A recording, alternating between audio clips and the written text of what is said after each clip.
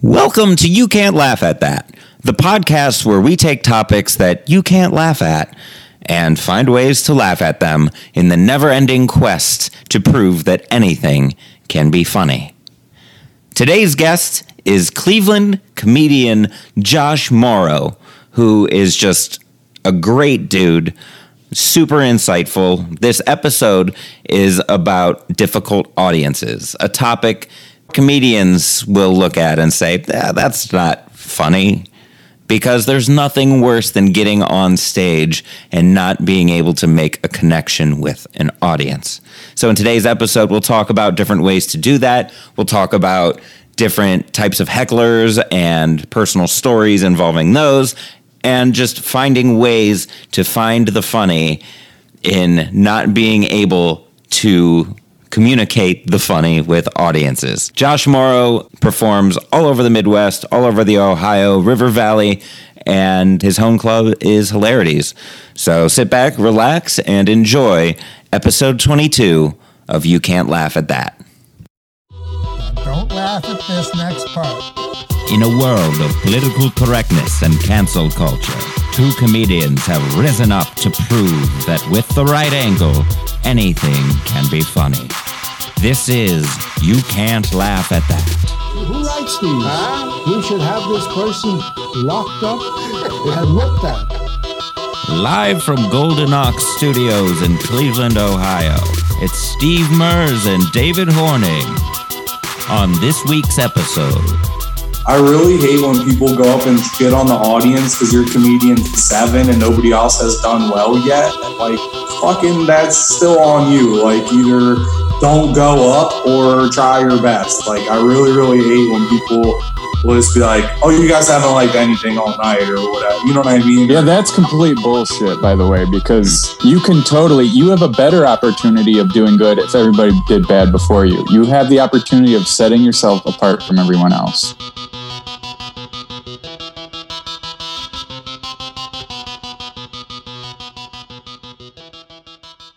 Let's get this 80th view in on this video here. Oh, this is the one. Let's do it. I don't really get to go to cool places like Chicago, New York, and LA. My comedy just mostly takes me to the Ohio River Valley. I mean, I do a lot of dick jokes in locker up country to make a living, man. It's tough. It's tough. But some small towns are amazing. Some little towns that have things that just blow your mind. Like my favorite one was Rabbit Hatch, Kentucky. If you've never heard of Rabbit Hatch, Kentucky, why the hell would you have? I'm going to tell you right now, this town is amazing because they've elected a dog as their mayor. I am not shitting you. They elected a pit bull named Gwyneth Paltrow to run their town. I did what anybody would do. I went and I pet the mayor. Sure, maybe you could pet Mayor Frank Jackson. Gonna have to buy that man a drink first, right? I did. I fed that dog a milk bone. Paid $2 to feed the mayor a milk bone. And then there was nothing else to do in Rabbit Hatch. So got a little day drunk and started wondering what happened to this town. What kind of climate was political situation where you elected a dog as your mayor? You guys, do we still have... It turns out it just ran against a cat named Hillary.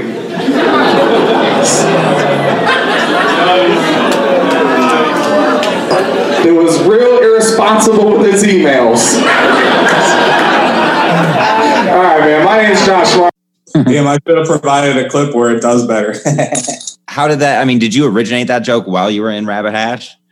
Yeah, man. Like every good bit, that's like completely true story. I was at some casino gig in Kentucky, like right on the Ohio River between Indiana and Kentucky. When they book you for the gig, they say Cincinnati, but it's actually like 2 more hours past that into the middle of nowhere. But yeah, so the gig is like, the casino is a boat because that's the only way you could gamble. But the hotel is like, the resort is built next to the boat, and the boat like never leaves the dock, which I didn't know when I went there. So you're just stuck in the middle of nowhere at a bonkers gig for 4 days. And like, so day 3, I just started driving one morning, and the next little town was Rabbit Hash, Kentucky. And somebody on the boat had told me about that dog mayor shit, but I kind of just assumed that they were fucking with me, you know? So I went there, and you could literally go pet the mayor. Like, that's a real thing that I went and did at 9:30 in the morning in this Kentucky town. And then I went to a winery and got day drunk. And when I got back to the gig, I was literally just like wandering out loud. Like I said, like, how the hell did this happen? But that night when I did the bit for the first time, I never really wrote it out. I was just winging it and talking about, like, when I first wrote it, I was really making fun of this town, you know, and like the people in it. And it did okay because it was like a local bit to them, and they like to make fun of the people in the neighboring town as well, you know? But once I left that town and tried to do it at another gig, then it just didn't work that way. It was like I was like picking on people that they were unfamiliar with, you know? Yeah. So how did you connect that with them to turn it into a good bit? Right. So then I started changing it to where I would like soften the beginning parts up so that I definitely wouldn't do any political material beforehand or whatever, you know, or mention anything political beforehand. And then I kind of just, without even intentionally doing it, kind of made it to where I was like, Jesus, how bad could it have been? Was it a cat named Hillary? I mean, fuck, you know, because most of my gigs are in little red towns, you know. So then it became that, which was like a really easy laugh that almost always worked really good in like those kind of settings. But then when winter came, I was back in the city, and you know, most of those little towns only do comedy in the summer. So now I'm back at Hilarities, where it's like a more liberal based crowd or whatever, or say any Lakewood gig or most city gigs for that matter.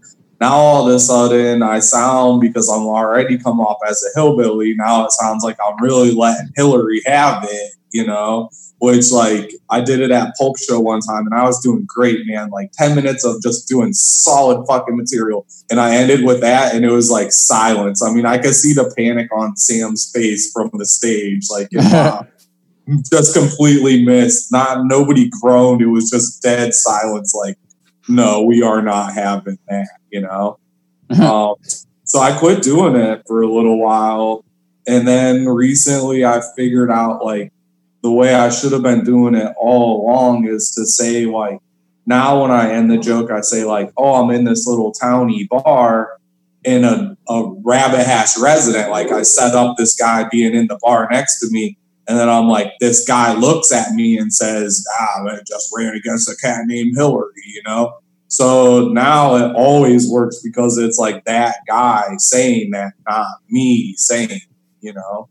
We've talked about this before on the show where if you take yourself out of the joke, they are okay with it more because it's not you doing it, it's someone else. So yeah, right. Definitely a theme that we've had before.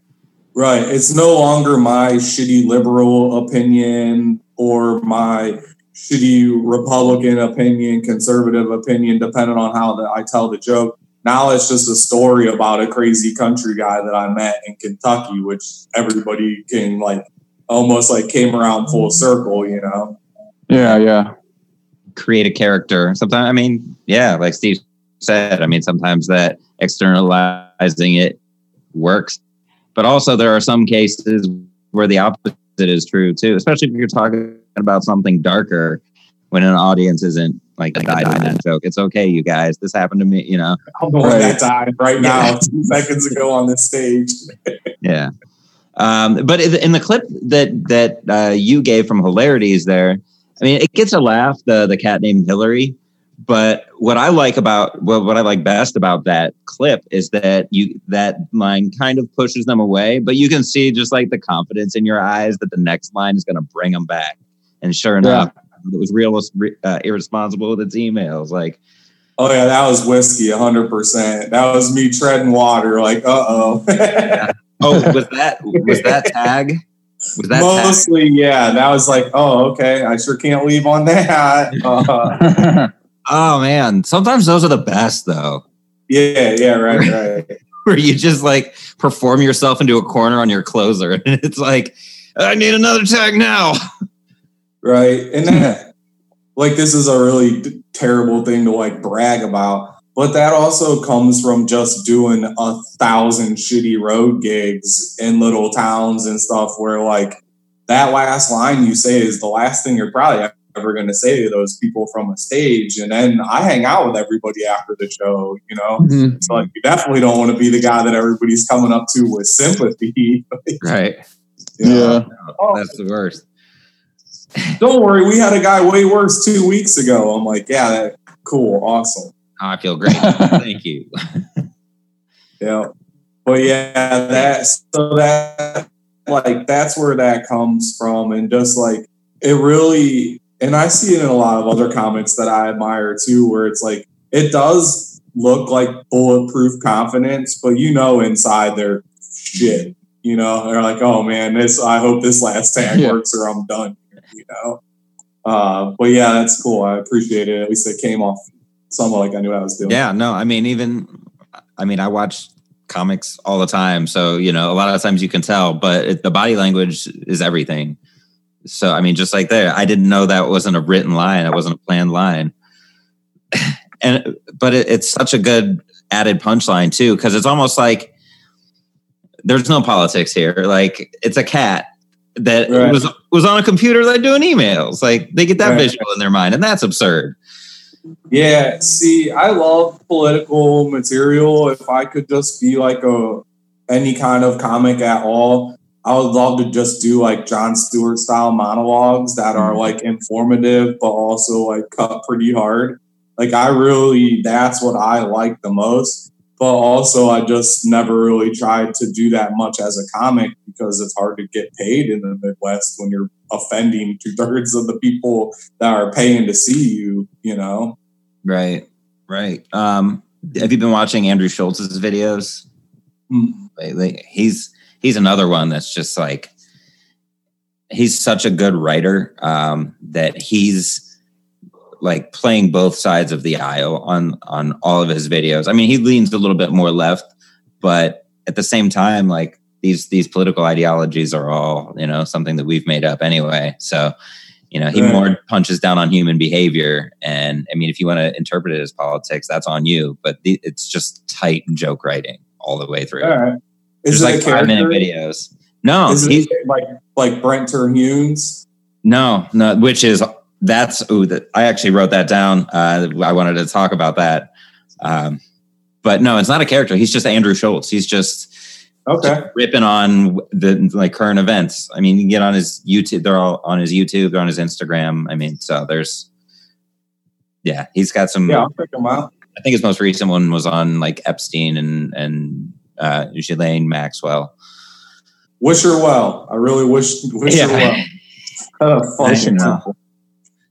Hey, Mr. President, how do you feel about this lady convicted, charged with all these sex crimes? Oh, I wish her well. That was not part of his pre-briefing meeting where they're like, okay, I'm sure they didn't expect an interviewer to bring her up. So they gave him all the talking points to say when people ask these questions. And then he was just like, I wish her well. I don't know. You can't laugh at that. You mentioned Brent Terhune, who is, I don't even know that much about him. Have you like worked with him before? Do you know him? Yeah, the last time I did a gig with him, he gave me these 4 cookies and I ate them all. And then he was like, those were like 50 milligrams a piece. So the last gig I did with him, I was very, very high at a casino in the middle of West Virginia. But Brent Terhune, he's funny, man. He's really funny. He was on when we did those JFL showcases. I met him on that, I think.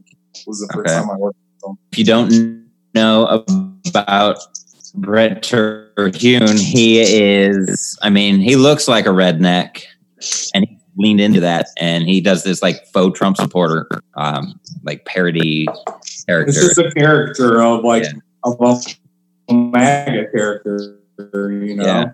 Do you watch all of his videos? I've seen a handful of them, and we like talked about it at that gig. We were there for like the whole weekend, so we bullshit about a lot of comedy stuff, obviously. But yeah, they really blew up since then, like in the last 6 months or so. He's like really done a really good job with them. I think I worked with them in January. It's the last time I worked with them. Okay. What is your take on his style in those videos? I mean, I think they're funny. I like them. I guess I don't have any high horse to be on here. I really like them. I think they're humorous, and I think it's funny how many people are so brainwashed that they're like, yeah, he's right. He's right. This man is that's the guy. You know, like they'd vote for Brent. You know, like, oh man, I love this guy. Like, there's a group called the Liberal, or I don't know if it's a group, but the one dude, Liberal Redneck, he's kind of the same thing. I've never worked with him. But yeah, I think there's like 3 of them and they go on tour together. It's like the Liberal guys, do you mean? What's that? The well-read guys like Trey Crowder and yeah. Crowder's with? All right. Yeah. Okay, cool. Like we're on the same page. Yeah, they're very funny. Brent, though, like you said, there's a lot of conservatives that think he's legit, but there's also a lot of liberals that do too, that are like, I can't believe he's saying this. How dare? And it's so funny to read the comments. That's almost the best part of his videos. Yeah, it is. Yeah, he's like, I graduated MAGA, yell loudly. It's fucking stupid, but fun. Just a perfectly written line, you know? Yeah, but that's a reminder that those are the people that are in your audience. You have to remember that. Yeah, I mean, sure, but like Trey Crowder and them, I think they're very different. What Trey and them are doing and what Brent's doing, because Trey, that's just who he is. He is like a very well-spoken dude that grew up in, I think Charlottesville or something like that. Like he grew up in the country and as a country boy, but like without those ideals or whatever, like without like the racist ideals, I don't know. So he's just being himself. Brent is a character, like that's like Stephen Colbert level character, you know. Mm-hmm. Yeah. But Trey and them too on that point, when they came through, I've worked with him several times. When they came through Hilarities last time, they ended up selling out a second night. Like Sam gave them like a Wednesday, I think, and then they ended up selling out and they did like a Tuesday or something. Or I know they didn't do a late show, so they did 2 different nights. So at that point, they're drawing their own crowd. You know, those are their people there on a Tuesday to see them, which gives you so much more freedom to push the envelope. You know, you've already won those people over. I'm the fucking opening guy. Nobody gives a shit about my hard-hitting opinions. Right. That's the only way I think I could do Hilarities if I have a bunch of like-minded people come and see me. You know what I mean? Or, you know, like our topic tonight or today, it's I need to adjust things or, you know, that sort of thing. Why do people struggle so much to learn that lesson that you just gotta... The people can't hate you. If you want to get paid and get booked, then you have to be likable. Like, I don't understand why that's such a hard lesson for comics to learn. Yeah. I think a lot of people...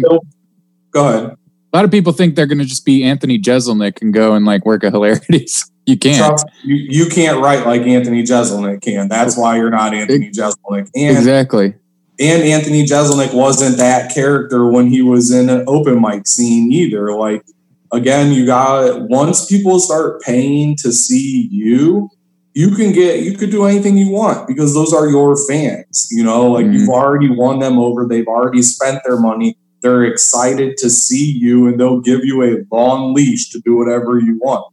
When you're an unknown person, you might lose somebody on the 3rd fucking word because they don't like how your voice sounds. You know what I mean? Like you may never even get a sentence across to them that they actually listen to because they don't like the tempo that you speak at or they don't like your body language. I mean, there are so many things that are they're just part of it. So like, I feel like as the opener, why would you swim against the current? Just like roll with it, roast the room, be part of it, be part of the crew, and then set your headliner up who's probably your friend that you're traveling with and set them up to smash the set.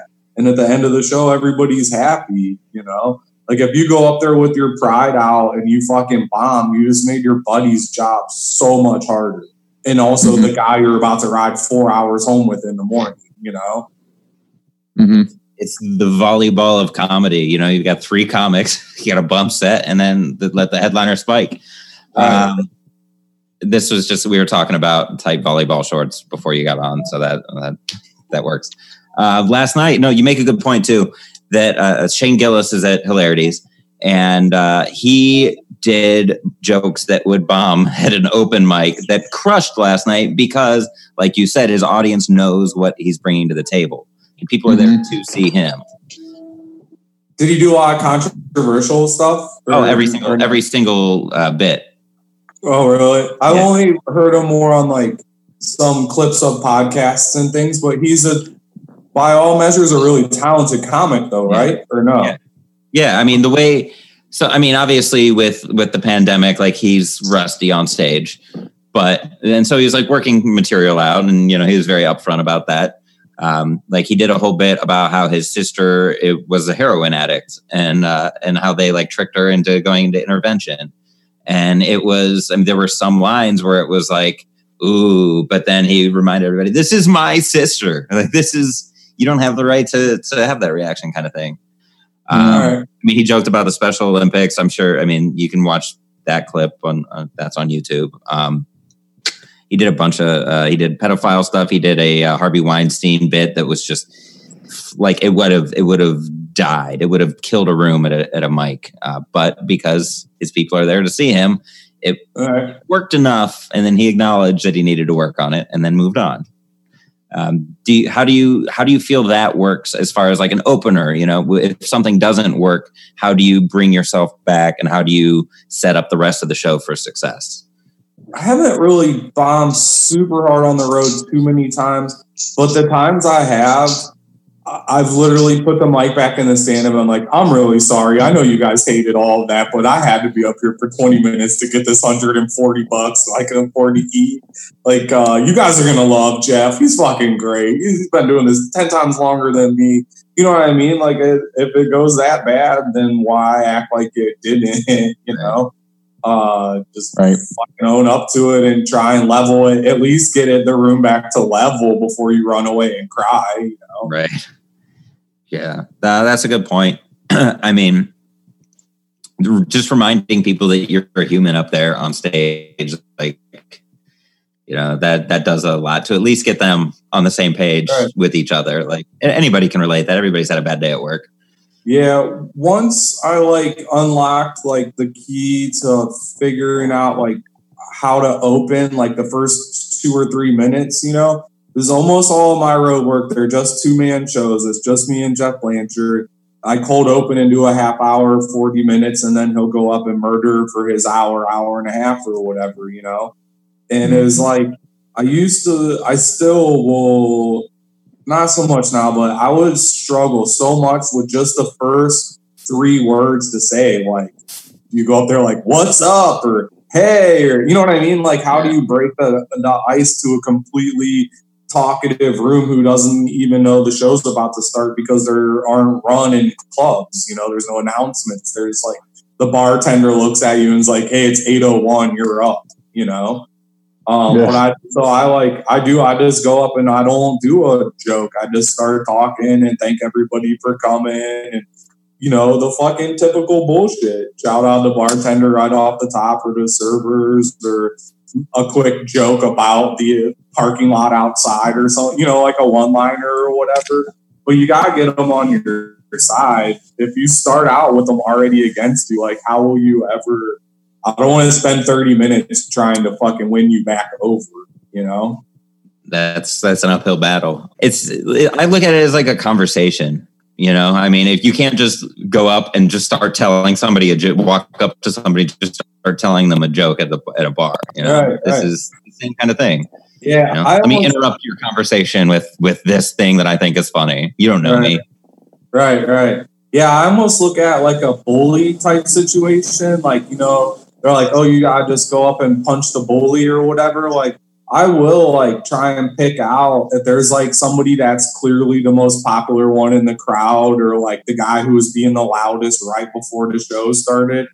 If none of those pop out, I'll make fun of the fucking owner. Like, I don't care. You know what I mean? Like, hey, shout out to Tim, the owner. Is this guy going to pay me? Is he really going to pay me? Do you know Tim is good for this? He owes me $140 right now. Like, you know, like just like something stupid like that is enough to give people a chance to breathe and be like, oh, okay, the comedian's up there now, you know? Yeah.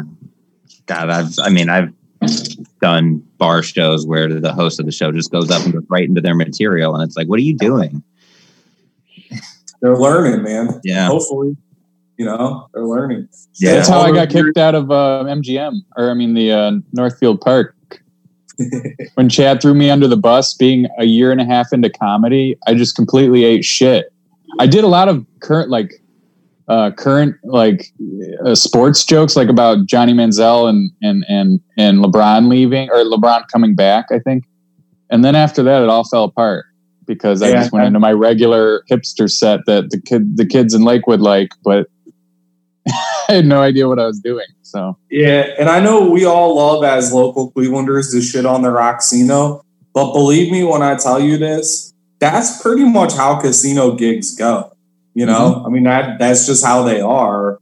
That room's a little harder because of like the way they seat it, and you know it's like not seated front to back; it's like seated by how much they paid to see you. So it's not. I simply couldn't. Room, but all casino rooms are hard like that. They just I simply couldn't relate to those people at that stage. I'm still having a hard time relating to certain demographics. So, you know, whatever. All right. Imagine, my West Virginia room, I got to walk up there and do new material every single month because it's like basically 30 of the same people and then 80 new people, 110, 115 a month or a night, twice a month. And it's like, right, how do I really relate to this entirely Trump town? There's like 3 MAGA hats in the audience and I'm supposed to somehow not fucking point that out. Yeah. How do you connect with a room like that that is on an ideal? Oh, I sell out.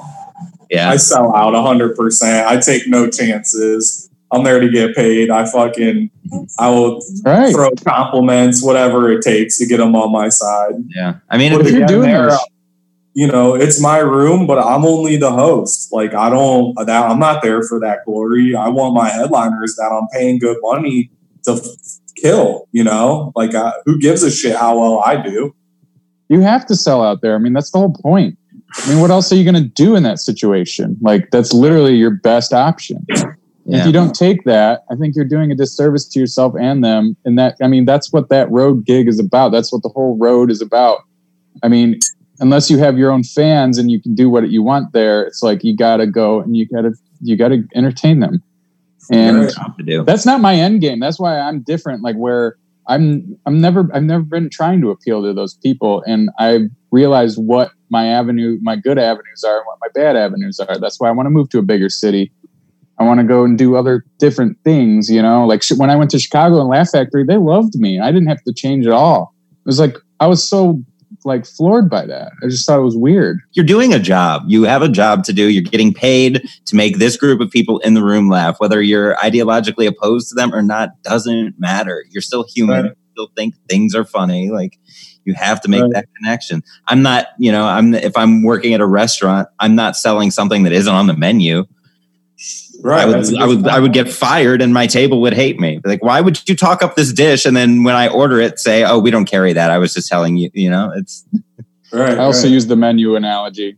Yeah. But except I go the other direction. I'm like, if you don't like caviar, fuck you. Go eat some macaroni and cheese at another restaurant. Right. That's funny. But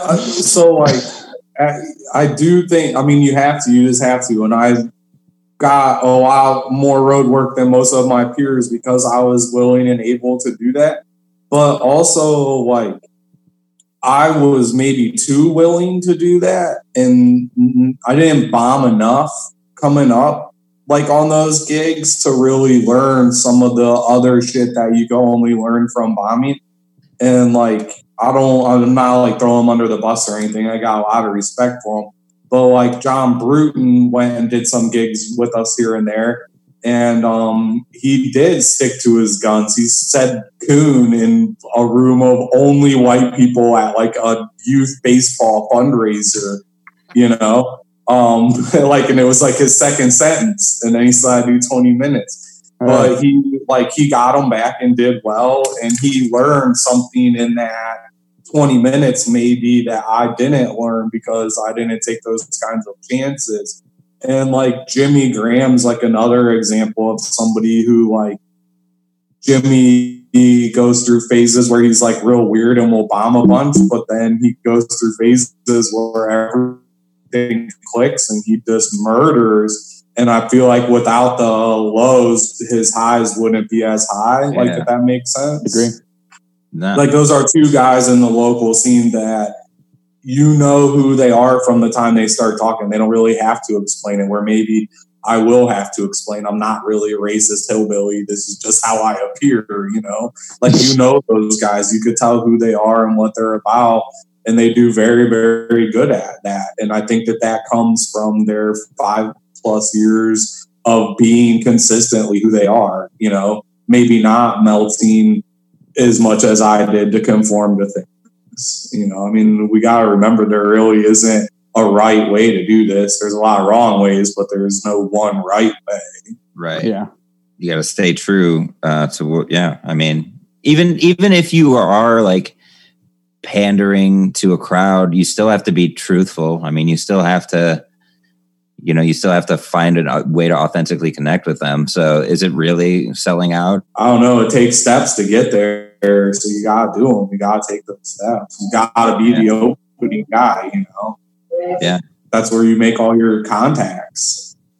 For sure. And I mean, I feel like being an opener it's a totally different job from the other comics, or especially if you're just like hosting. If you're a host, like that's getting used to setting up a room and setting the tone for the show. You're a functioning piece of the show. Mm-hmm. You know, that's what you are. You have purpose and things you have to do. You have responsibilities you have to do. And I bet if you asked 10 managers of clubs, what's my most important job as a host?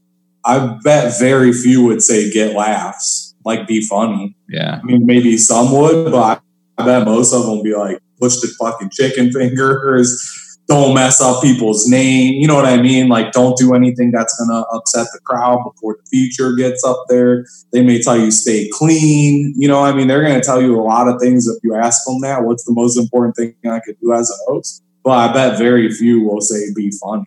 You know? Yeah, that's not your job. That's the headliner's job, and the feature sets them up. The middle sets them up. Yeah. Right. No, I mean, you still got to be funny. Don't get me wrong. Yeah. But like, you know, you are a functioning piece of the show. You have duties to perform.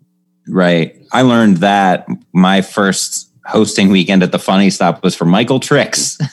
Oh, boy. Yeah. So, and I'm like, all right, I'm going to do this. Was the disgruntled clown busy or what? Yeah, right. I didn't know what I was doing. You know, I was a host, so I was like, all right, I'm going to bring my best stuff up. Pete was like, ask if they have birthdays, you know, all this stuff. And I was like, yeah, I'll do that. But most importantly, me. And I learned the hard way that they weren't there to see me. So if I were to have to host for Michael Tricks again, I would know what to do next time, you know. It was no?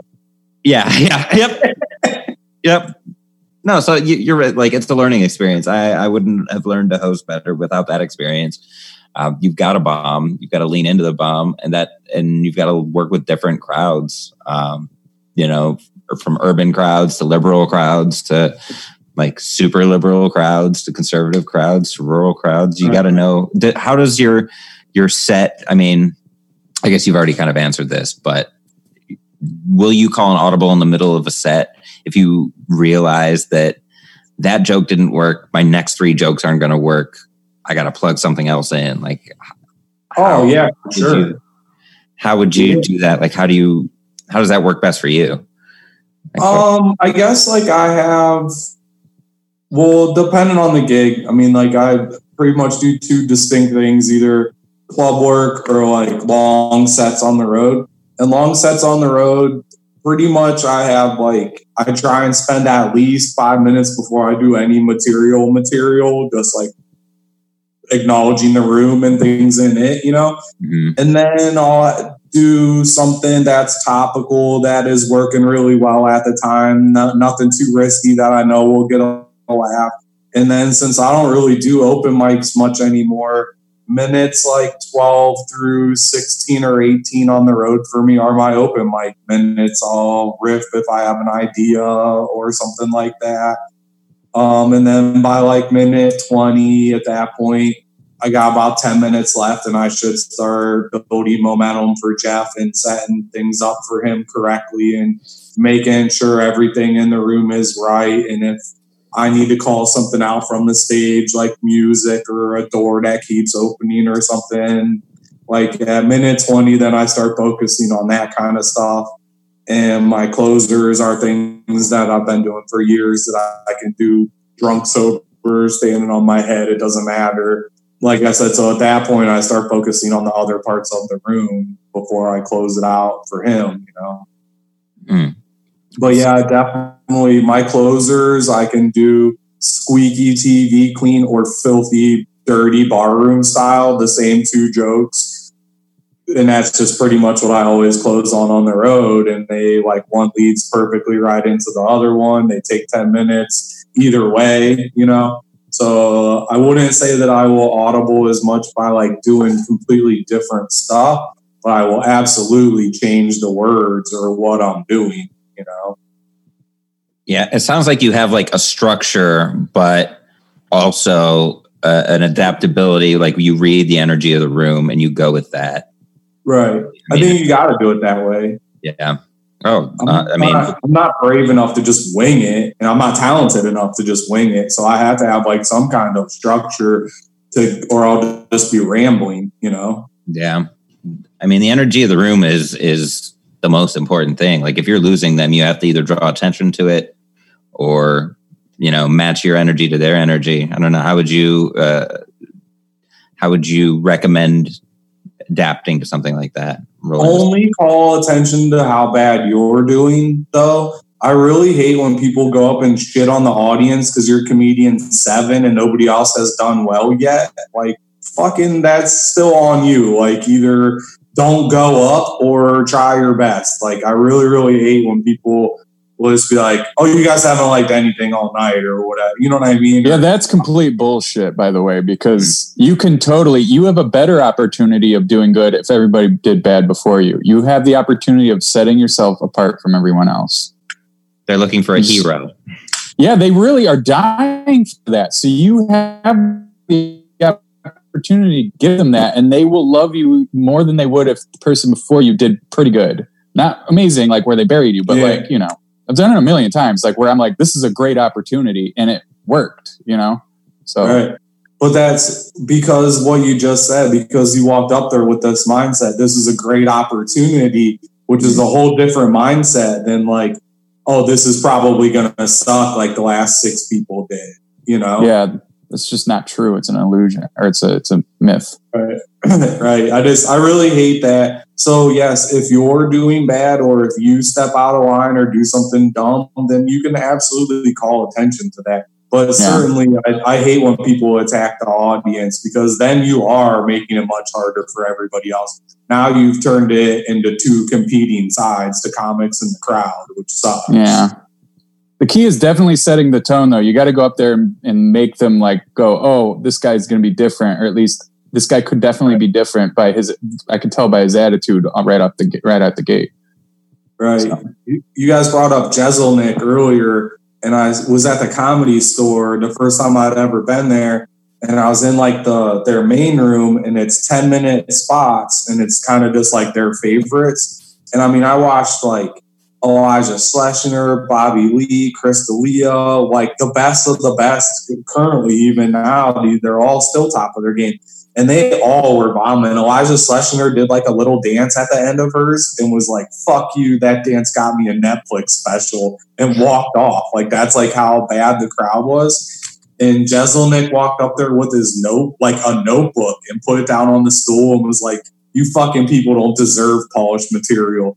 And he just started going through his notebook and like one-lining out of it and murdered with it. And like, he never acknowledged that he was doing well. Like, he was just like, yeah, of course that's fucking good. Like, I'm fucking good. You guys suck. It's like, just kept blowing through him. And like, he murdered for his entire 10 minutes and brought the room back. Like, and then that Brody Stevens went up next. And that was the only experience I'd ever had with that dude, Brody Stevens. And what a beautiful fucking maniac that guy was. Yeah. That reminds me a lot of like, God, I feel like this would be up on the Rushmore of comedy moments. Would be Bill Burr's Crushmore 2006. Yeah, Mount Crushmore.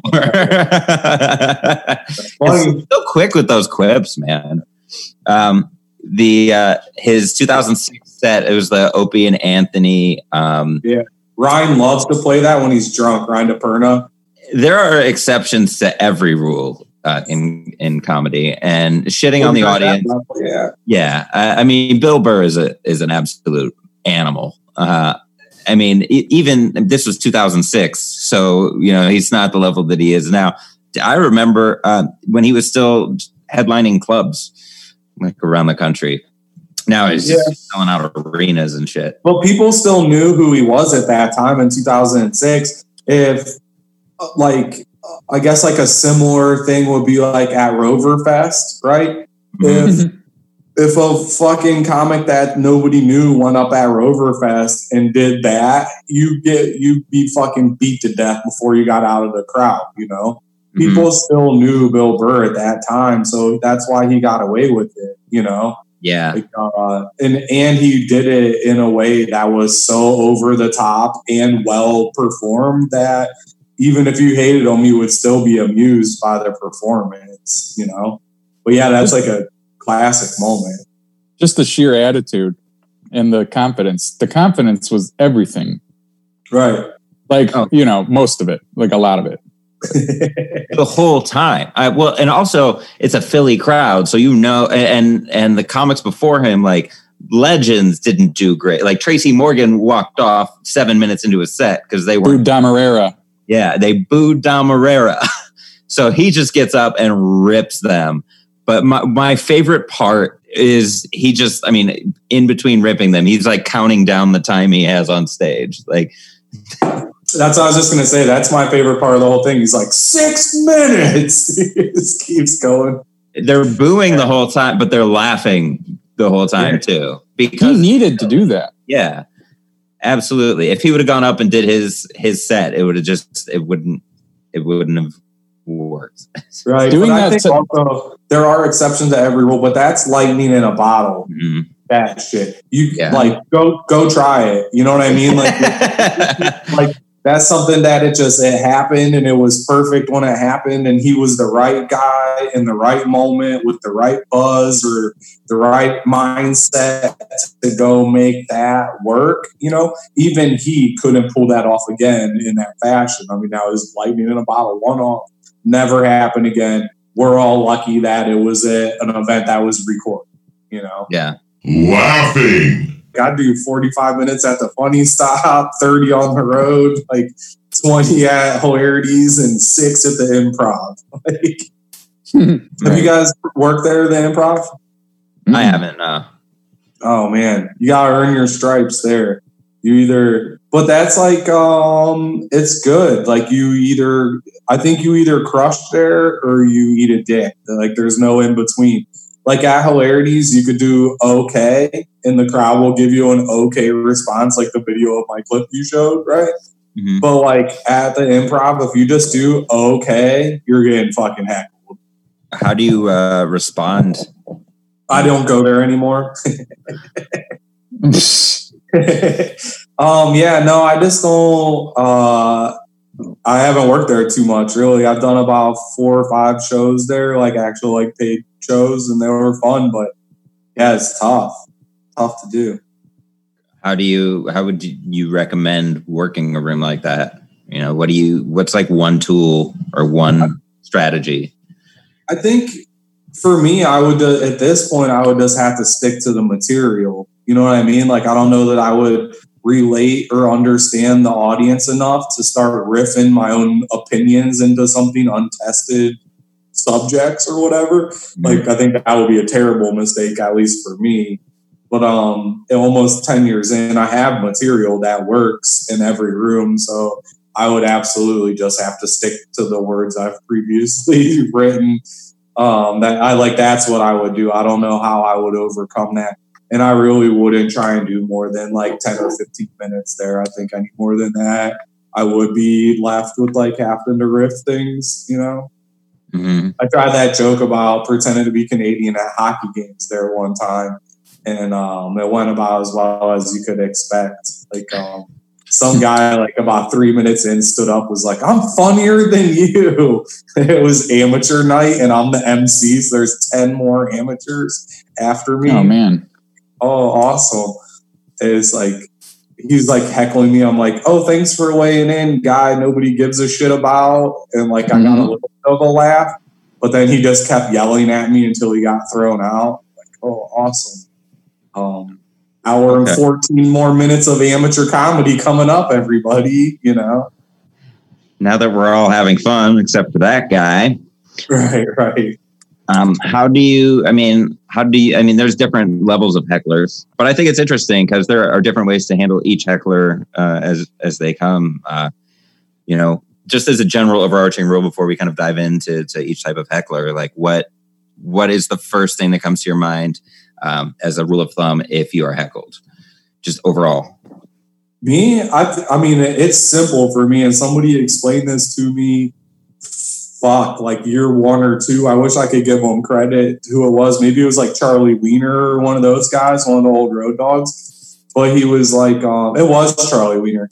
And he goes, I love how you react to everything going on in the crowd. It's like a curse I have hearing and seeing things out. And he's like, I love how you react to everything in the crowd. He goes, well, you don't have to do that. You don't have to react to things that happen. It's your show. He said, if it's not going to add to the show, then don't do it. And that's like something I found myself thinking those exact words on the stage in the moment. Like, okay, this dude just broke a beer bottle, but he's already been interrupting the show for the last 15 minutes. Is fucking with him going to add to the show, or is it going to contribute to that guy's wildness to continue? You know what I mean? And I think some people, that answer will be different for different comics and how you would handle the situation. But sometimes in that moment, you could get the easy laugh and fuck with that guy for sure. But maybe you don't. Like, you just keep getting through your set so that maybe the headliner can have a fair room where you haven't verbally assaulted them for misbehaving or whatever, But that's the rule. Is it going to add to the show or distract from it? When you're doing an open mic, it's fun to see what you can do. But when it's a real show, it's like a whole other thing. The best thing to do is ignore them as much as you can. And if you're equipped to handle it and make the show better, like you said, then do that. But if not, you're right. It's not open mic comedy and paid comedy are like two different sports. Mm-hmm. Mm-hmm. Shooting around and big game.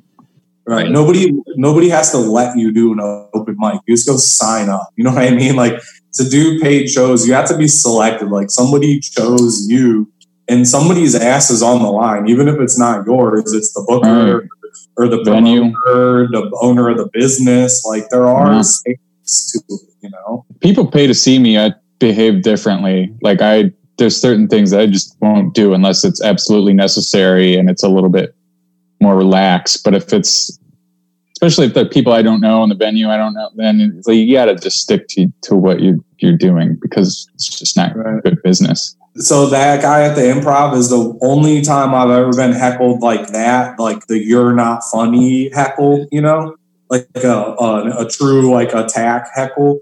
What's the worst heckle? That was my worst, and awfully, I had my camera on the table behind that guy, so I have a video with him and picture and everything. And the dude could have clearly kicked my ass too. He's like a big dude too. So what was yours? What was your worst heckle? I I've got a couple that come to mind. There's one. I was still pretty new. It was like a contest or something at the Funny Stop, and I was like 12 comics in, and the comic before me did a joke about fucking his grandma, fucking a 4-year-old, and fucking a dolphin, and lost the entire audience. And it was not good. And like Pete got on and yelled at him during a set and all that. And at that point, I didn't really know how to reset the room because the host, whoever was emceeing, didn't do that either. So I'm up on stage and the audience is just talking amongst themselves. Like, I feel like I'm in the cafeteria. And I did my breech baby joke, and this one woman yells out, "Oh, that's why you so big headed." And like, she got the biggest laugh of my set. That's a great line. She got the biggest laugh of my set, and I didn't have anything for her. Like, and well, at least you got a tag. Yeah, right, right. And That's funny. And now I would have, I would add to it because my whole I have an improv background, so my instinct is to like act like that was part of the show. So like I try to add to it. And I don't address everything now. Like you said, if it's not going to add to what I'm doing, I'm not going. Like I was at Funny Stop a couple weeks ago and doing a bit about how my last name's Horning, and like I use that as people used to bully me because horny, and if you lean into that, people won't bully you anymore. Like if you lean into the bully, it's right. And so I do a bit where I'm like, well, I want to see how far I can take it. Like if a guy holds me up at gunpoint and it's like, give me your phone and your wallet, I want to look him in the eye and say, I love how you talk dirty to me. And that's how I'll get out of a robbery and into a relationship. And then right when I said that line, I got a laugh and there was a little pause and then someone's phone went off. And it was like violin, like orchestral music on the ringtone. And I was like, yeah, and that music will be playing in the background. It'll be like super romantic. And then the audience like loved it. And it's just like I lean into it now. If somebody, says something, and it'll either work or it won't, but it's confidence, man. Now you got the confidence because you have the tools to handle it. Yeah, I'm not going to let it derail my set because every set is just a stepping stone to getting better. So, I have there's no stakes. I'm still getting paid. Right. I tell you to fuck yourself and tell the audience that they're all, a bunch of whatever. That's leaning into it is counterintuitive. That's a great idea because they don't see it coming. And if you can be sarcastic, it depends on your comic approach because some people just can't switch to sarcasm and make it make sense. But if you can, that can be really funny. Yeah, I don't see any value in resisting it because it's happened. It's there. Like that woman said, that's why you're so big headed. And I didn't know what to do. So I just kept going. And that, I think that cost me because at that moment, the rest of the room got quiet and they were like, what's he going to say? And I was like, next joke. It's like, oh. Yeah. I've dealt with hundreds and hundreds of hecklers over the years. It's been like 8 years now. And it's like, I've dealt with so many because a lot of times I ask for it too, in a sense. So I couldn't think of the actual worst heckler, but the most recent and probably one of the worst was when I was at Funny Stop and common theme. Rich Voss, I think, was there. Yeah, it was Rich Voss. There was Jim Florentine, and I was co-featuring or something, or I forget. But anyways, so very small crowd, go up, and in the middle of my set, this lady in the back just sloshed. Her and her husband were sloshed. She was like, "You're failing." And I didn't have shit. I think I told her she was failing as an audience member because she was, but it might have gotten a laugh. I don't remember, but it wasn't great. That's funny. Yeah. You're failing. Yeah. I don't know. I enjoy watching those videos, but of Steve Hofstetter and Andrew Schultz is good with hecklers too. Those are fun to watch. You can definitely learn something from that. One technique that I've seen that works is align the audience. Like people in the back won't hear what the person up front. Right. Yeah, like crowd work. I remember I was researching crowd work recently. I was doing a lot of research on it because I wanted to get better at it. and they were saying a common theme was, hey, repeat what the person in the front said to the rest of the audience. That way they can get the context because they can't hear them. They don't have a microphone. And you can change it to anything you want. And they can't do shit about it. Trying to yell louder. That's so true. You're right. I've done that so many times where I'm like, what did you say?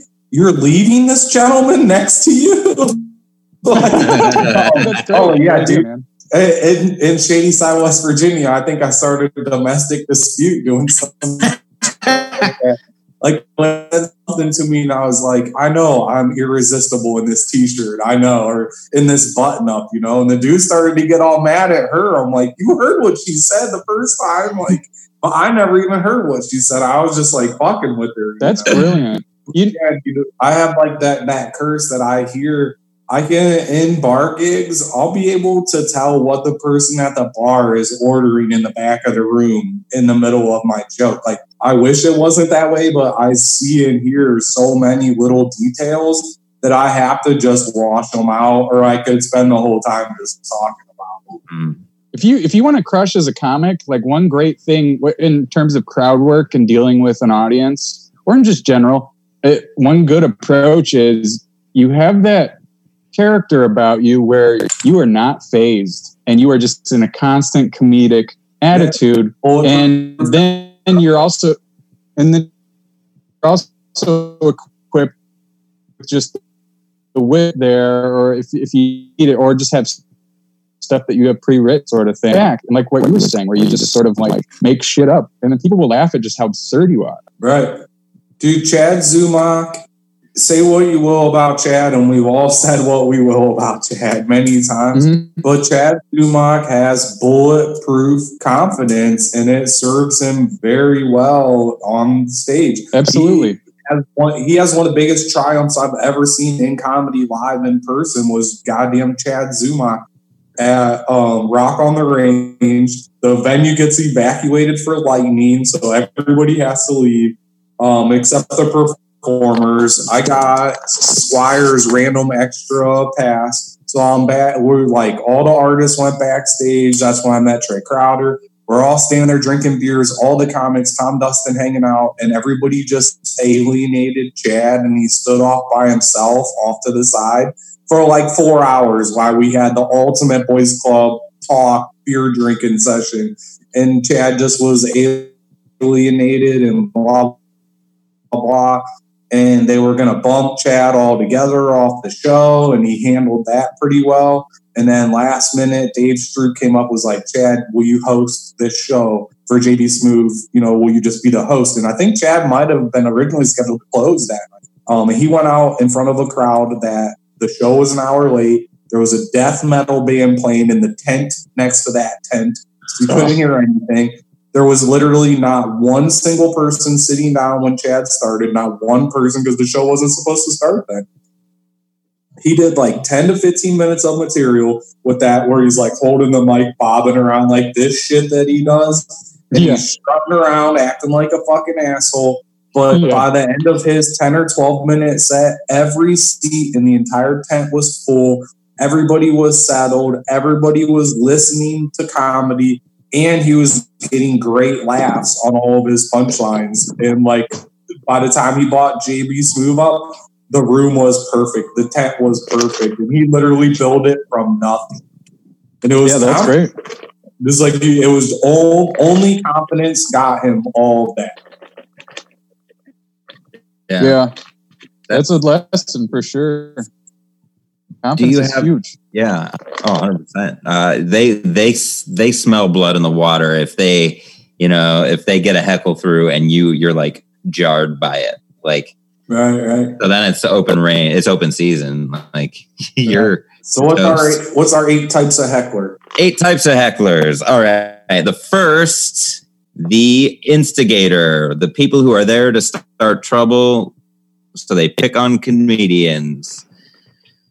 AKA unsuspecting bar patron who didn't know there was comedy. What makes this different from a regular heckler in the instigative sense? I guess, keep going.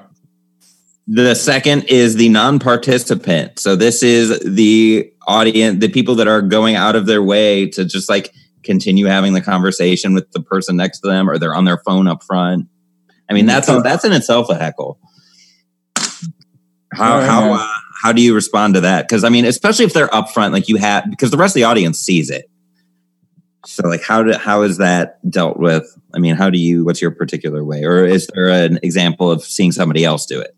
If I'm at a club, then I'm not a headliner at a club. So I feel like it's my responsibility to point that out, especially as the host. Mm-hmm. If you're a host and you let them talk through your whole 10 minutes set and then you bring up the feature, you failed as a host for not stopping that and making sure the route was right. So like in that, as a host, you have a responsibility to handle that. As a feature, you have a choice. Do you want to fuck with them and possibly derail your set? Or do you want to plow through it?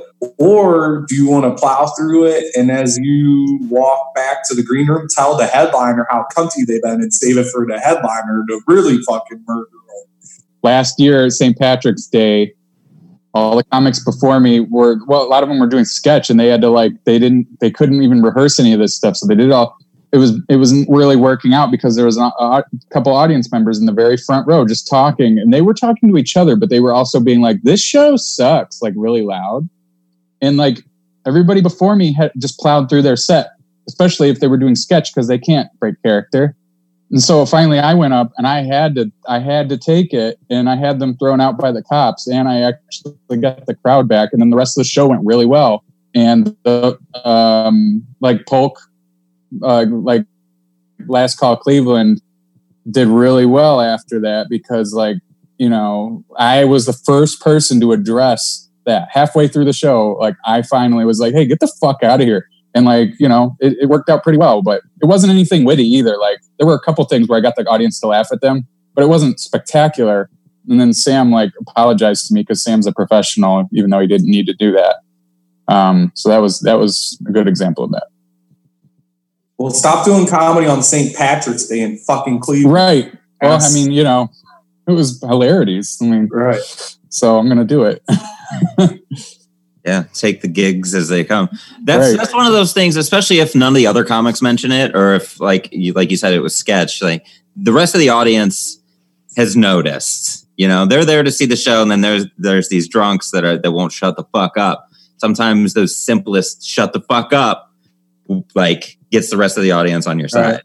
At Bonkers, if you did you ever go up in that room, David, at all? I know Mers did a lot of gigs for me there before. Where at? It's like the Hermit Club in the Hofbrauhaus. No, that was just before I got started in Cleveland.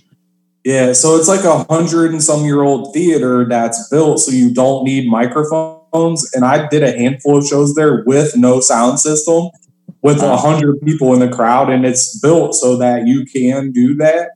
And so any audience member talking there is also just as loud, like they have a microphone. And I used to turn the crowd against each other and be like, who's having a good time? And people would clap. And I'd be like, well, these people aren't. Everybody boo these fucking people so that they shut up. And I get the whole crowd to boo them. And then if they start talking again, I would just stop mid-sentence and be like, boo these people again. You shame them out of the room.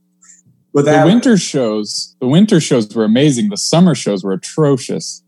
Right. From what I remember. And I tried to help them with those things. Like, hey, why don't you not schedule comedy during any sports playoffs? Because nobody in Cleveland is going to come here. We did a show during the NBA finals, and they were like, you have to be there to get paid. And if I wasn't there, then I would lose the gig. So I just had to go there and prove to them nobody showed up to either show to get paid for the night. Why would it's like Game 5? The finals are a mile up the road. Haven't won a championship in 60 years. Nobody gives a shit about free Bonkers comedy. No, right? No, that's on the booker. Fuck it. Yeah. They left me in charge to help them and tell them these things, and then they just ignored all those things. Yeah. And then Hofbrau hated us so much that one night I just showed up in Hofbrau. The servers were like, man, we're so glad this is the last time we're ever doing comedy here. But I still had a contract for 8 more months there, through Bonkers. I called the owner of Bonkers and they handled shit and blah, blah, blah. But Hofbrau literally paid me for every single Friday. I got a direct deposit from them for 8 months to host shows there. That never happened. Dude, that's awesome. He would rather pay you to not be there. It was like $150 every Friday I would get to just not do comedy there anymore. Dude, that's amazing.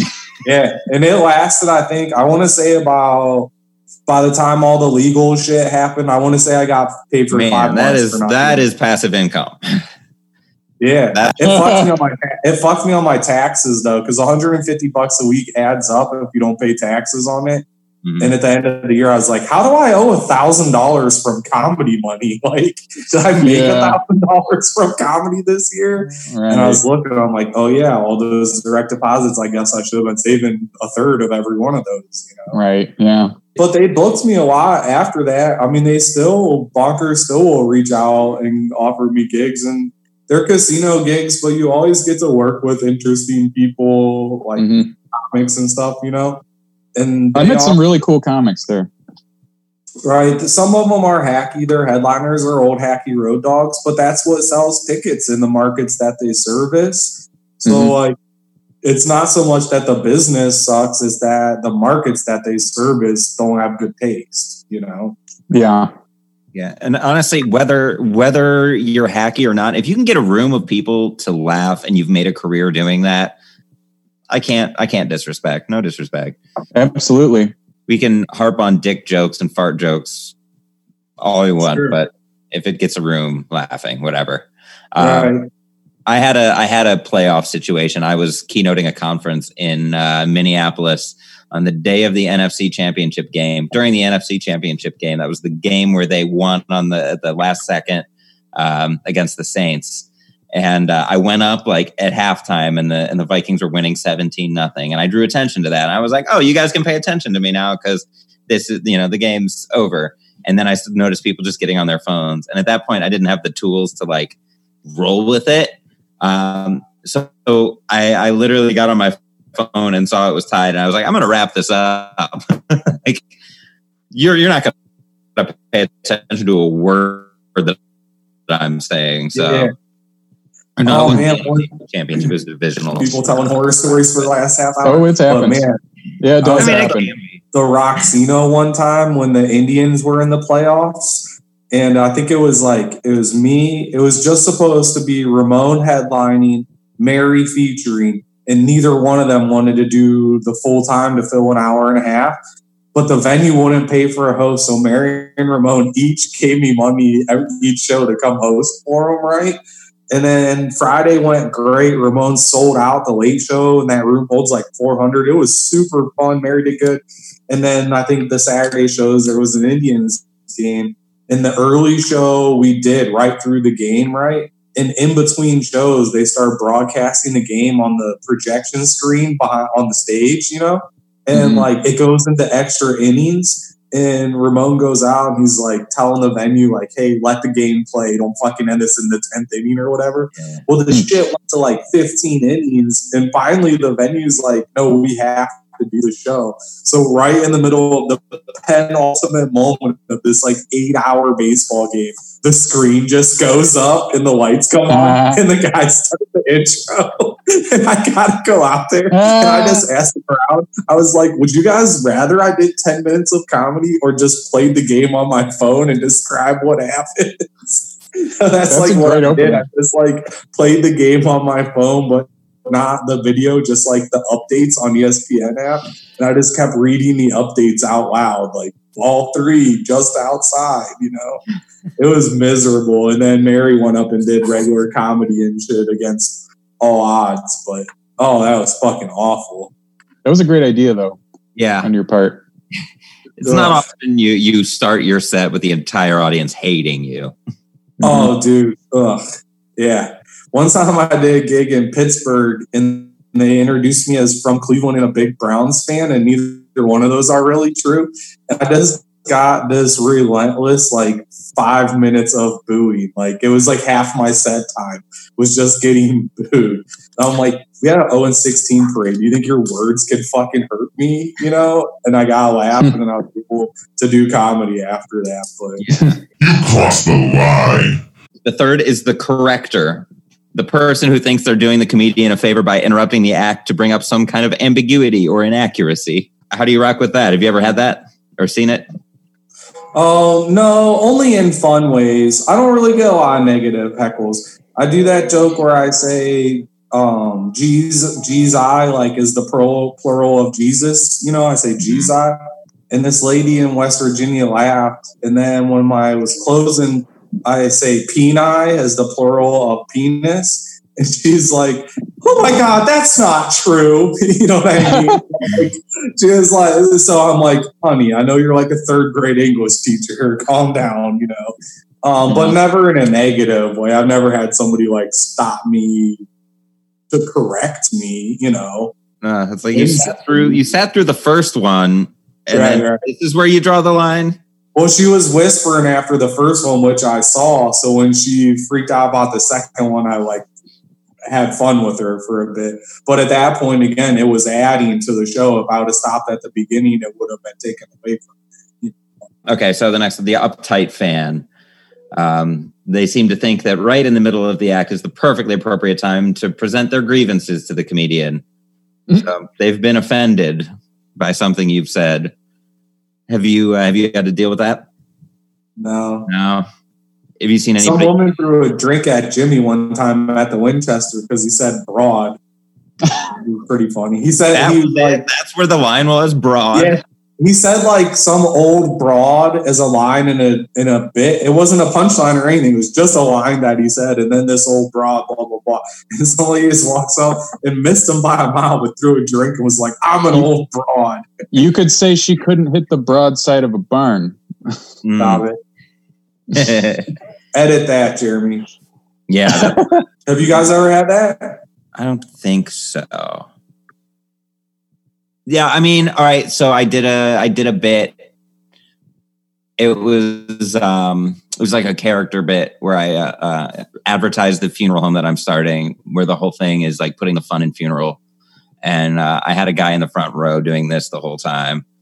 But equally, I've had a dude do after I did that exact same bit come up to me afterwards and was like, my wife just died.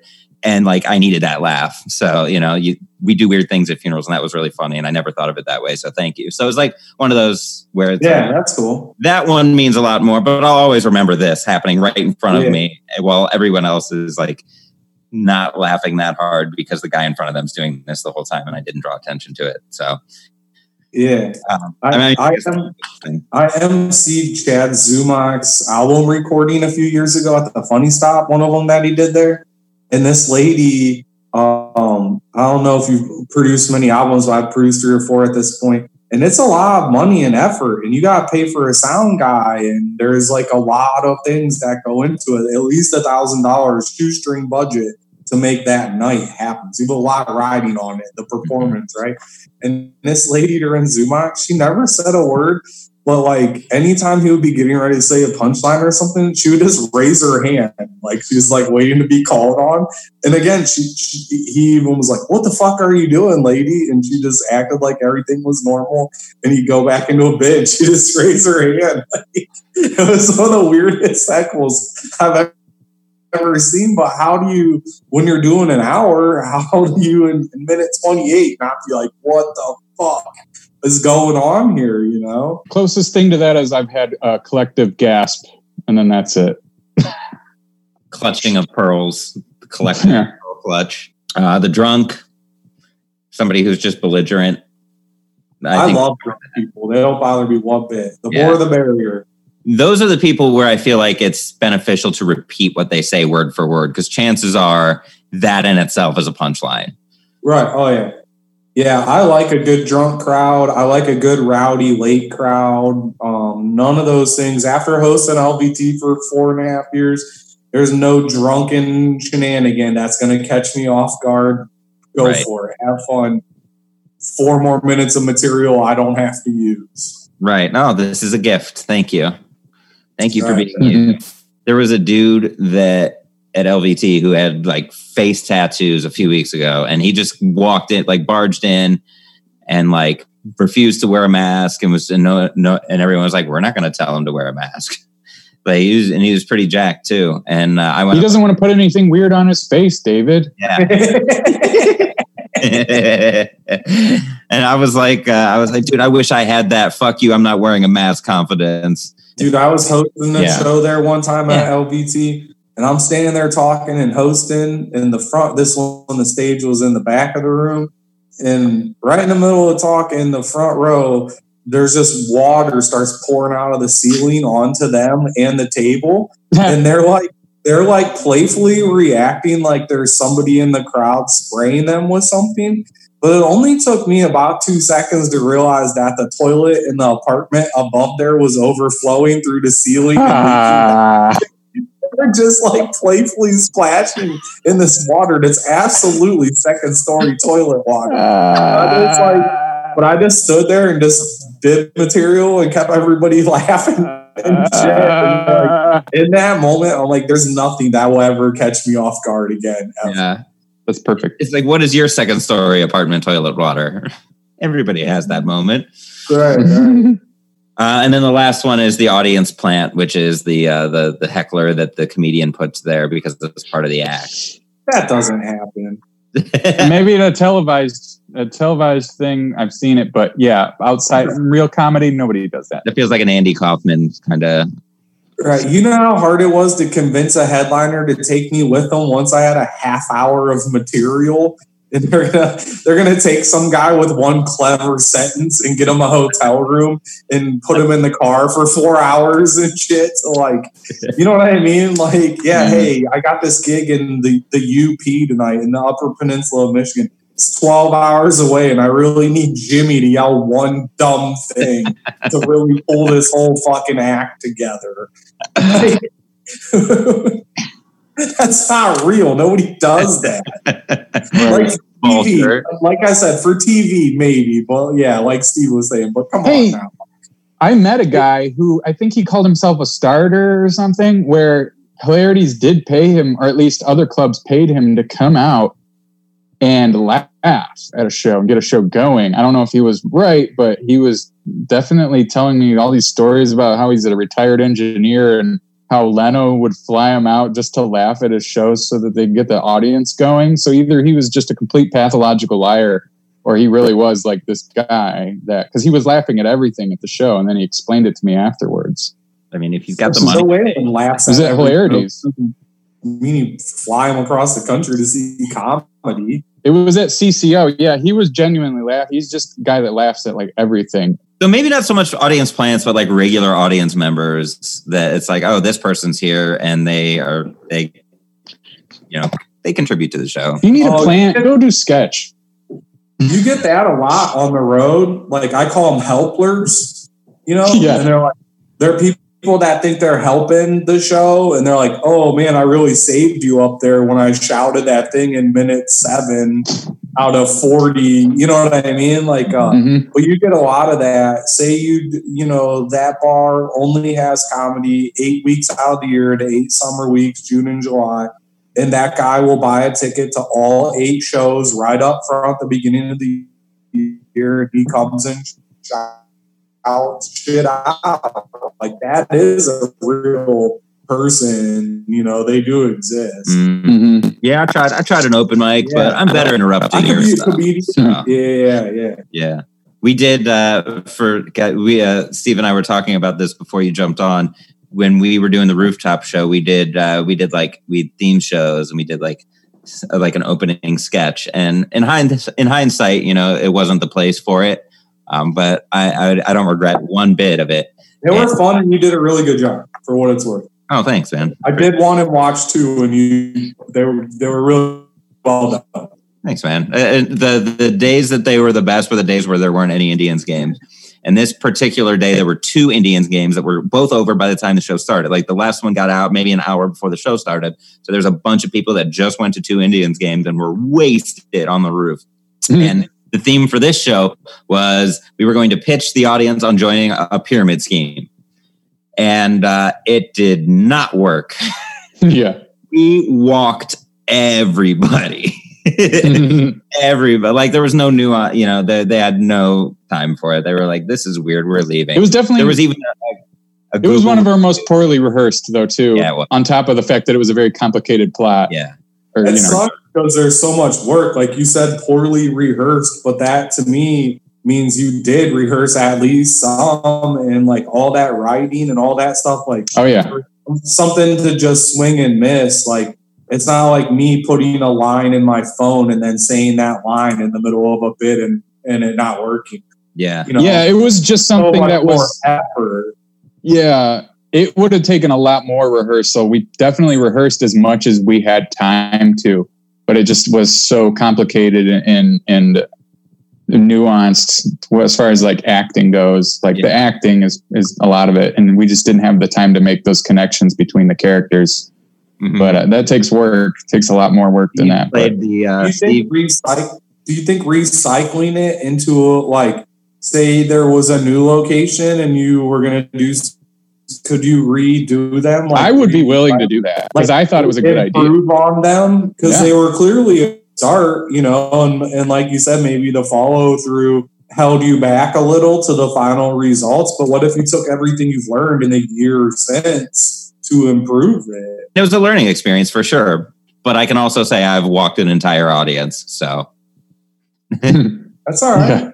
Yeah. But it's something. When I look back on my time in comedy, I'll regret a lot of the risks I didn't take. The time where like I had the line in my head that I should have said, but I pulled back and didn't because I didn't want to like ruin a good crowd or didn't want to do this or that. Fuck it, man. I'm proud of you that you guys did it.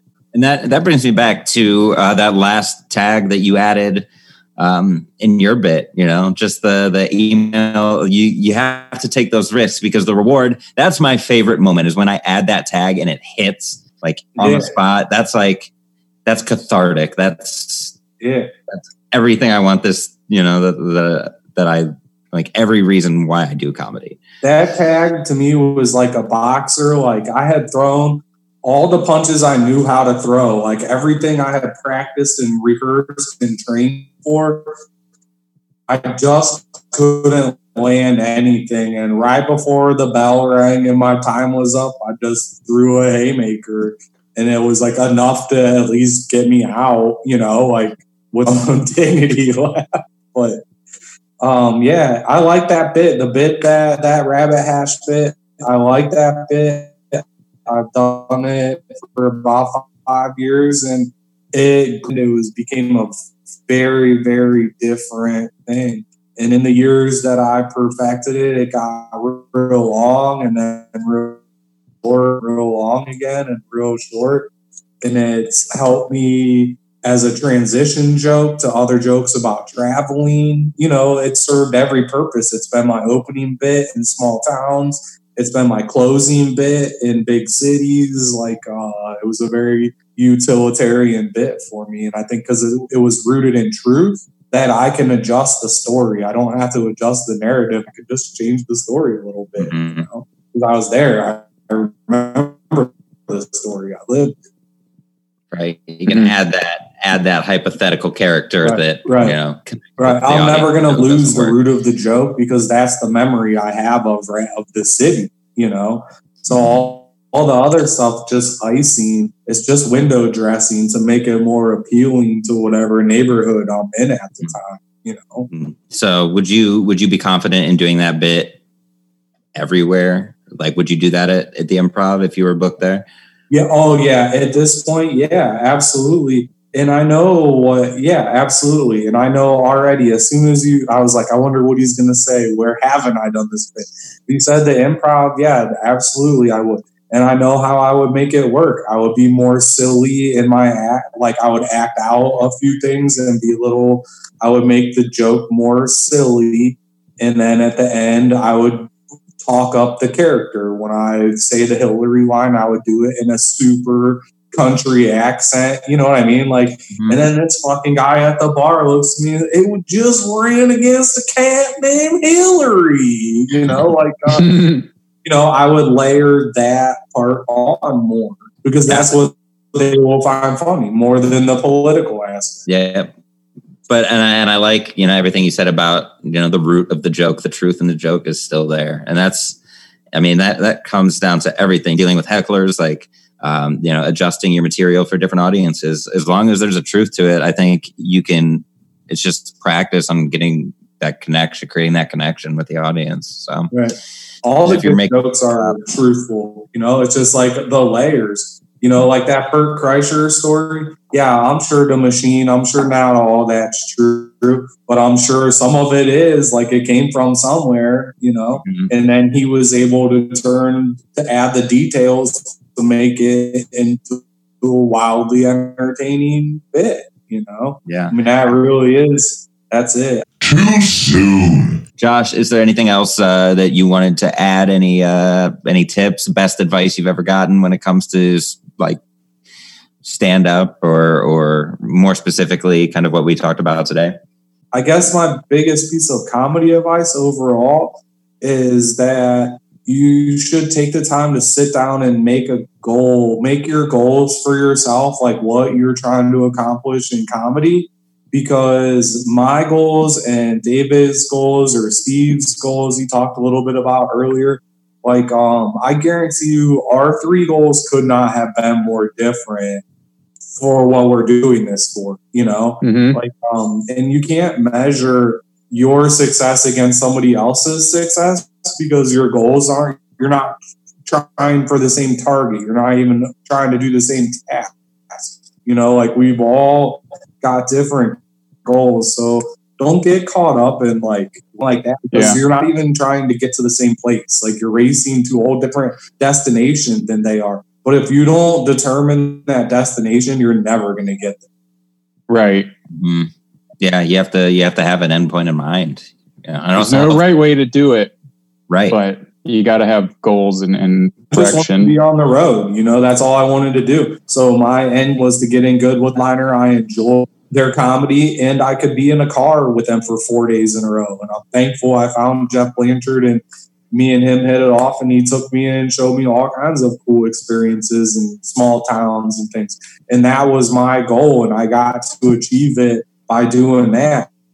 But like, if Jeff asked one of you two to go on the road, you would not enjoy it the way I did. It wouldn't be the same experience. I've done that once with you, and it was that experience where it was like, all right, this is not my wheelhouse. I can't. Right, yeah. And I've taken a lot of people, Bruton and Jimmy and Mary, taken a lot, Chris Paul.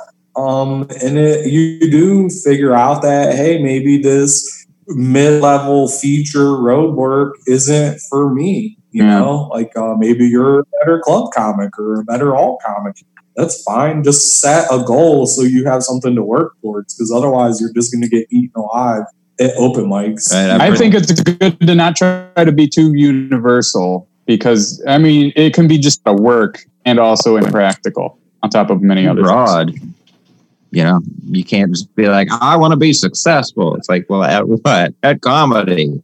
Cool. That doesn't narrow it down. Right. Specialize in something. You'll do way better and be unique. Try to be as unique as you can if you really want to stand out. Be you. You got to be truthful. I love the quote. I'm paraphrasing it at this point. Sometimes you reach the top of the ladder and realize it was propped against the wrong wall. So it's just like being clear about really what you want. What's again like authentic and like truthful to you. Yeah, man. I think a lot of people, what you said about the ladder, I think a lot of people do that. And especially with money, like you're like, oh, if I just made more money or if I just get this or I just get that, I found that in my day job where I'm like, oh, I just need to make more money. And then I worked at a car dealership where I made a lot of money. And I realized like, fuck, this kind of sucks, really. Like I work 10, 12 hours a day to make this money, but like I'm not happy with anything else, So like at that point I had to like set a new goal. Like, oh no, I want to do something that's fun or whatever, Mm-hmm. Like if your goal is to be a club comic, then being at all open mics really isn't going to help you get there because it's not the same material. You could learn from everything, but you're not going to hone material that's going to get you to where you want to be, you know? I mean, you'd be in a more structured environment. Yeah. No, I narrow that down on a nightly basis. Like if I get on stage, if I'm at an open mic, like I have a set that I'm going to do. I wing it as much as I can with the audience, but I have my points that I want to hit. Like I want to work on this joke and I want to add this to this joke and see how that works. And I want to do this in this order. Like it's important to have not only like your long-term goal, but also your daily goals figured out. Otherwise you're just kind of like swimming circles. Yeah, right. And I think another mistake that I've seen a lot of people do is they get caught up in this, like, I'm going to perform constantly everywhere I could ever get on stage, and I'm going to do 7 shows tonight or whatever. And, like, if you do 7 shitty shows, then you didn't accomplish anything. Or if you did the exact same material the same way at all 7 venues that day, then you really didn't accomplish anything. Like, you gotta learn from shit. Maybe you would have been better served putting all your effort into doing 2 of those shows really well. Yeah, you know, that bothers me when I see a comic. It's like you've never gotten a laugh on that joke that way, yet you continue to say it the same way, like every time. What do you do? You're wasting your own time. But don't you love too the payoff when it does work for somebody? Like, that's the best. I do like. I'm not throwing him under the bus because I really do like him. Brian Sternick had that joke about Young Thug, like making funny noises. So like when I first heard the joke, I really didn't know much about Young Thug, even though I do listen to mostly hip hop. But over the time, 6 or 8 months, I had heard some Young Thug songs and heard him make those noises and shit. So the joke became funnier to me, even though he still wasn't getting laughs with it per se. Mm-hmm. And then I saw him at that Dina's. I headlined a show at Dina's one night, and there wasn't a lot of people there, but Brian went up and hosted, and he got a huge laugh on that bit. And it is like, dude, it made me so happy, like happier than me doing good in my headlining set. It was just like seeing that joke work for him, and he told it just right for that crowd in that moment, and they really liked it. And it was like proud comedy, Big Brother moment or whatever, where even though I never like had anything to do with it, I was like, man, good for you, dude. Yeah. Like, I'm so happy to see that finally pay off for you. Yeah. Mm-hmm. It warms your heart. It does, man. For a less corny way to say it, it does. Like, I like to see y'all succeed, you know? That's another thing with comedy. There's plenty of room for all of us, man. Like, we're all going for different goals, so our paths aren't the same. Like, no need to hate on anybody. If you're trying to run a show, talk to the other people that run shows the same night so that you could coordinate and you're not competing if you don't need to, you know? It's plenty to go around, man. Right. Dude, thank you so much for joining us on this. This was a lot of fun. I miss seeing you out. I miss seeing you on stage, but, you know, best of luck with your new venture. That sounds exciting. Thanks, man. I'll send you guys a few pictures here when I'm done with this first project. It's pretty cool. Oh, yeah, man. August 1st, I'm launching Plus Fun Motorsports here in Cleveland. I got a little shop on East 17th. If you got anything fun motorsports-wise, cars, motorcycles, boats, jet skis, golf carts, scooters, whatever you got that's cool, bring it to me and I will make it more fun. Plus Fun Motorsports. All right. I think got plusfunmotorsports.com, 1-855-PLUS-FUN-MOTORSPORTS. You can call me on the phone. Let's do this shit. Let's build something fun. Down. When you DM'd me and said, yeah, you're starting a business, I was like, I'm going to get his elevator pitch out of this podcast. So I think that's it, man. Yeah. Wait till I send you this picture of this wild ass golf cart I'm building. It's nuts, man. Best of luck with that. Thanks again for joining us. Nice seeing you, man. See you later, Space Cowboy. Yeah. And for all of you listening, especially, this was a more comic-centric episode, I feel like. So, you know, when you're on stage, you don't get the reaction you want. You can always find a way to laugh at that. And sometimes that will guide you to the solution to whatever it is that you're working out on stage. So keep at it. Keep being funny. Let's keep making people laugh. Golden Ox Studios, home of Jeremy Demery, who is just a gem of a human being. He does have a sword, and he'll only use it if he needs to, but that's mostly to protect you as you're podcasting in the safety of his fortified studio. All professional grade equipment. Jeremy is a professional, but he keeps it lighthearted. He's got CBD water if you want it. I don't know. And remember, it's Jeremy, not Jeremy. It's Jeremy. No. Don't say Jeremy. Jeremy. GoldenOxStudios.com. The logo will be on all the promos. So if you're looking to start a podcast or a Twitch stream, hit them up. Yeah. Golden Ox Studios for your Golden Ox needs. Just so you know, I wasn't correcting you. I was just saying don't say Jeremy because it's like Jeremy, you know? Yeah. Golden Ox Studios. We don't want that. It's clean, sanitary Demery. If you'd like to weigh in on today's topic, follow us on Twitter at YouCan'tLaughPod, or like us on Facebook at You Can't Laugh at That, and tell us how you did laugh at today's topic or how you didn't. This is all about the conversation, is what I'm saying. All right. Bye.